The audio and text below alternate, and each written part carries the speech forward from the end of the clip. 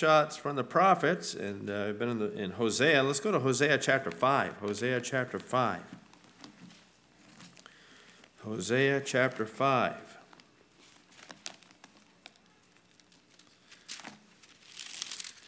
And let's go to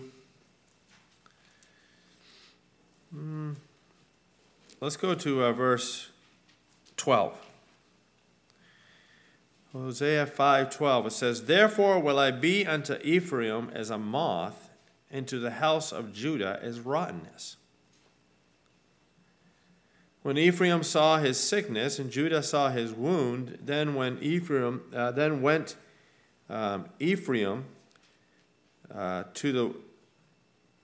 the Assyrian, and sent to King Jareb.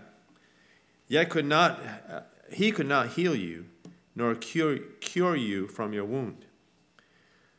For I will be unto Ephraim as a lion, and as a young lion to the house of Judah. Even I, will tear and go away. I will take away, and none shall rescue him. I will go and return to my place, till they acknowledge their offense and seek my face in their affliction. They will seek me early." Lord, pray that we would just be challenged by the truths of your judgment and pursuit, and caring enough to give warnings, caring enough to work in such a way that it will get our attention, and even to give us these words that you've given to others in the past, Lord, that just showed how sobering a situation can be if we are not looking to you in our life, if we're not focusing on our walk with you as the most important thing of all. And Lord, I thank you for what you're going to show us here, and I praise you for it in Jesus' name. Amen.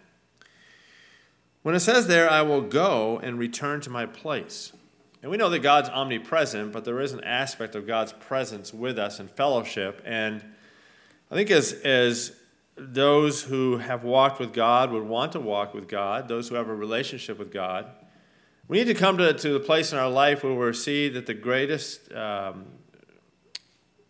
thing that could ever happen to us in a negative sense would be that we be distanced from the Lord. That the most terrible thing that we could ever experience is for God's, as it were, his close presence to not be a reality. And it's almost like he's saying to them, okay, I'm not gonna hassle you about it anymore. I'm not gonna give you a hard time. I'm gonna withdraw myself. All right? You go ahead and do what you're going to do anyways. And when you're ready to do business with me, I'll be here for you. All right? And so he says, "I will go and return to my place till they acknowledge their offense and seek my face." And so it isn't like God is saying, "I'm done with you." Drawing that sort of a line. But he is saying, all right, basically I've told you what I've had to say. I've given you truth. I've tried to get your attention. I've given you object lessons. I've sought to bring conviction to your heart.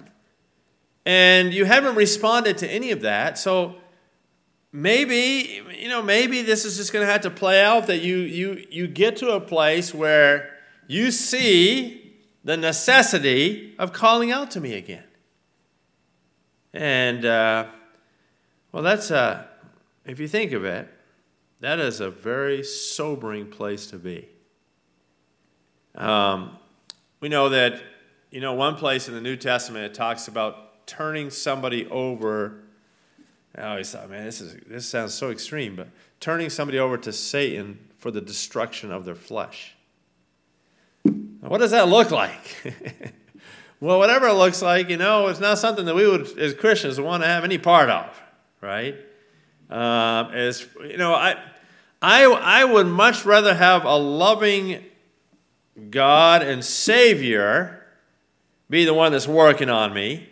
For him to kind of just withdraw himself and say, okay, go to whatever, silliness you're intent on doing. And then when you reach the end of that, because, paths always have destinations, don't they?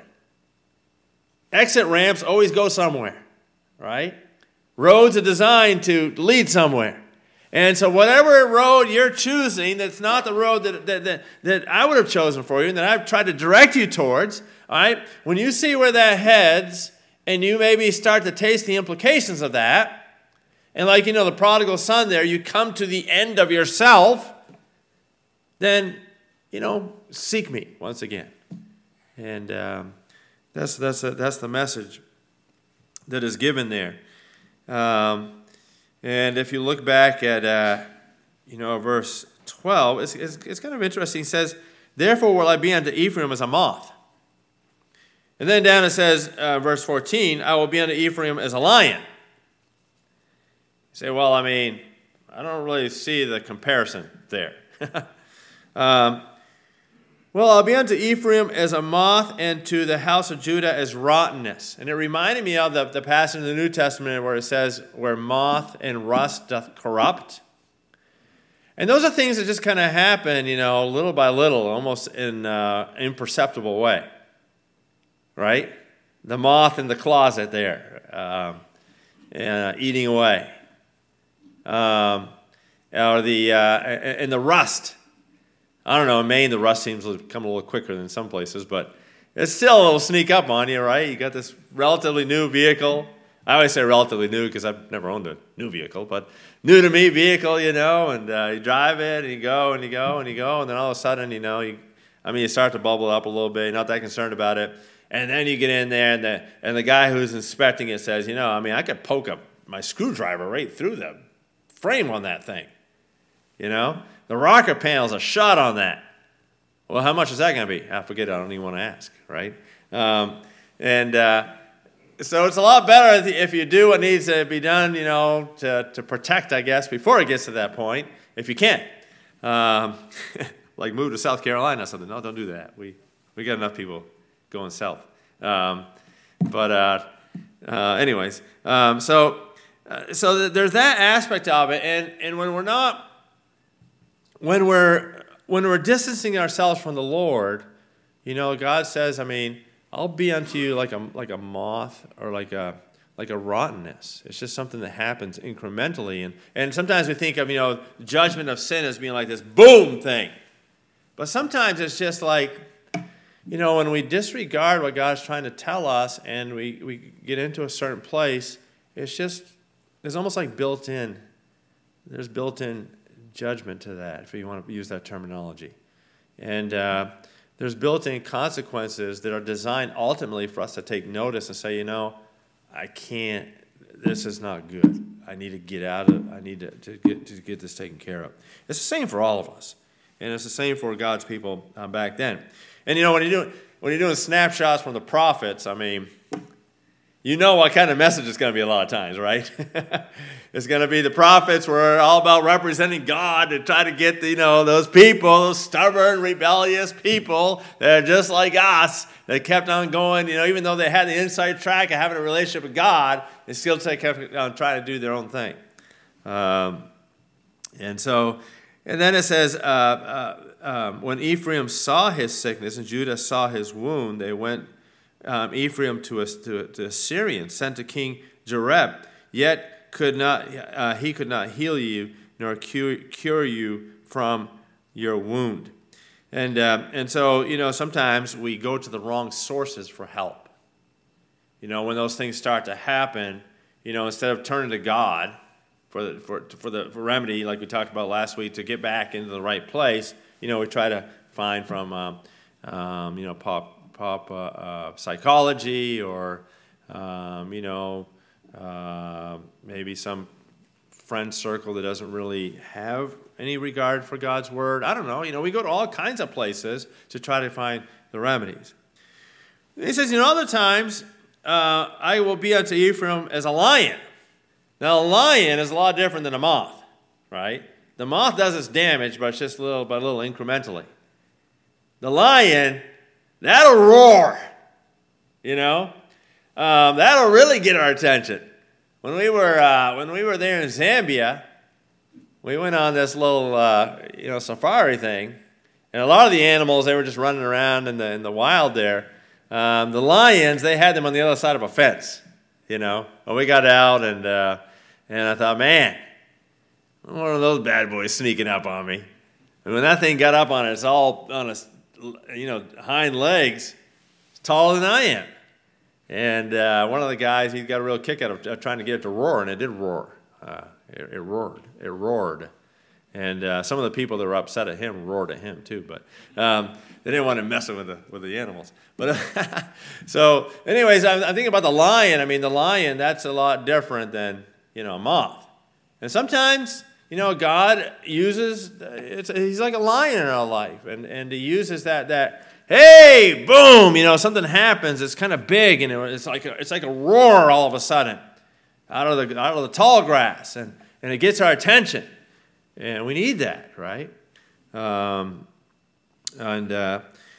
so it says, I will tear and go away. I will take away, and none shall rescue him. And that's the idea of that sometimes we go way further down a path than we ever thought we would, and we get into a real bad spot. And that's where God says, I will go and return to my place till they acknowledge their offense and seek my face in their affliction. They will seek me early. And a lot of times, we won't really have much regard for what God's trying to tell us. And look, it's just human. It's human. It's a human heart. Like I said, we're all in the same boat. We're all the same this way. We all have a propensity to this. And that's why God gives us his word to help us, to think these things through. Human nature is, okay, so you get now some of the things, some of what we have sown is being reaped, right? And now it's like, oh, we're seeing the need to get help from the Lord. Now, the Lord isn't like us where we're like, hey, look, I tried to tell you, you ignored me, so you're on your own here. All right? God is saying that's the whole point of it is, look, when you get to that place, in your affliction, you'll seek me then. You'll seek me early. And he could be, being full-fledged sarcastic about it, but, he does say there, till they acknowledge their offense and seek my face. And in their affliction, they will seek me early. And I think God has shown that he generally is very, long-suffering and desires for, all these things to be turned to good ultimately. It's kind of like, if you read the Pilgrim's Progress, right? Where he gets off the road. You ever read that? He gets off the trail, and then he gets into the slough of despond, and he gets in all kinds of crazy spots. And then finally he has to be led back to that place where he can get back on the trail. And then he's kind of wondering, what did I miss, along the way there, if I had just stayed on the right trail. But I'm on it now, right? And I'm going to keep going from here. And last week we looked at Hosea 4:6, where it says, my people are destroyed for lack of knowledge. And then I didn't really emphasize this a whole lot, but it says, because thou hast rejected knowledge. So it wasn't because they didn't have access to any knowledge. All right? It's because they rejected the knowledge that they did have access to. So it wasn't he's saying, you're destroyed for lack of knowledge because you're getting the results of never having an opportunity to know. No, they had the opportunity to know, but they rejected it. When it comes to acquiring knowledge, there's a number of steps. One is sometimes people talk about it's just someone being smart, having aptitude.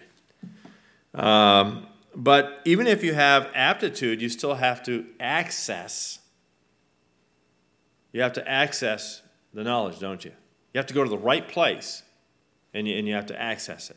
Okay, I thought it was funny. My wife said that Maggie she flew down to Florida. A lot of people are going to Florida and south right now, so that's why I was joking about it. But the Pratts are having a family vacation down there, and Maggie was flying. And I guess there's one book from the Institute, it's a pretty big book. And she was carrying that with her for her carry-on, this big old book, all right? And my wife said, that's why Maggie's so smart. Well, she's not smart just from carrying that book, right? But I don't know what my wife meant is she takes that along the way and she studies that thing, right? Now, does she have some aptitude? Yeah, I believe she does. But she also, along with her aptitude, she accesses. She doesn't reject, the opportunities that she has there. And then there's the desire or the application. Because you can have the aptitude and you can have access, but maybe you don't really apply yourself to it, right? And then along with that is the attitude, because they had rejected all of those steps. They had the aptitude, they had access, but the breakdown was in their applying themselves and having the right attitude towards God. Having the right attitude. What distinguished Daniel from all those other so-called wise men? Because they were all super intelligent guys that had access to a lot of knowledge. All right. What distinguished Daniel? Well, it talks about all the education, how talented all these. When they had raided down there, they had taken the cream of the crop. The brightest and best. And what distinguished Daniel, if you look in Daniel chapter 6, it says Daniel had an excellent spirit. In other words, not only did he have the aptitude and the access, but he had the right attitude. He had the right attitude to go along with that. And so what are we looking for in 2024, Well, just a renewed purpose to have the right attitude towards the Lord and to have a passion for his way, and for the greatest dread that we would have is that anything would draw us away from our closeness with him and our tender heart towards him. Speaking of judgment, all the kings, and there were, you're hard-pressed, of the Institute people would know this, you're hard-pressed to come up with very, very many righteous kings, right? One of the kingdoms didn't have any. Was it Israel? Israel didn't have any, and Judah only had a couple, right? One was Josiah. What does it say especially about Josiah? He had a tender heart, and God praised him for that. Teachable spirit. Had the same opportunity and access that all the rest of them had, right? So God's good. And snapshot from the judges, we're going to get smacked a little bit when it comes to the judges, right? But it's also encouraging. And as we see God's heart towards getting us to and keeping us in the right place. Let's pray.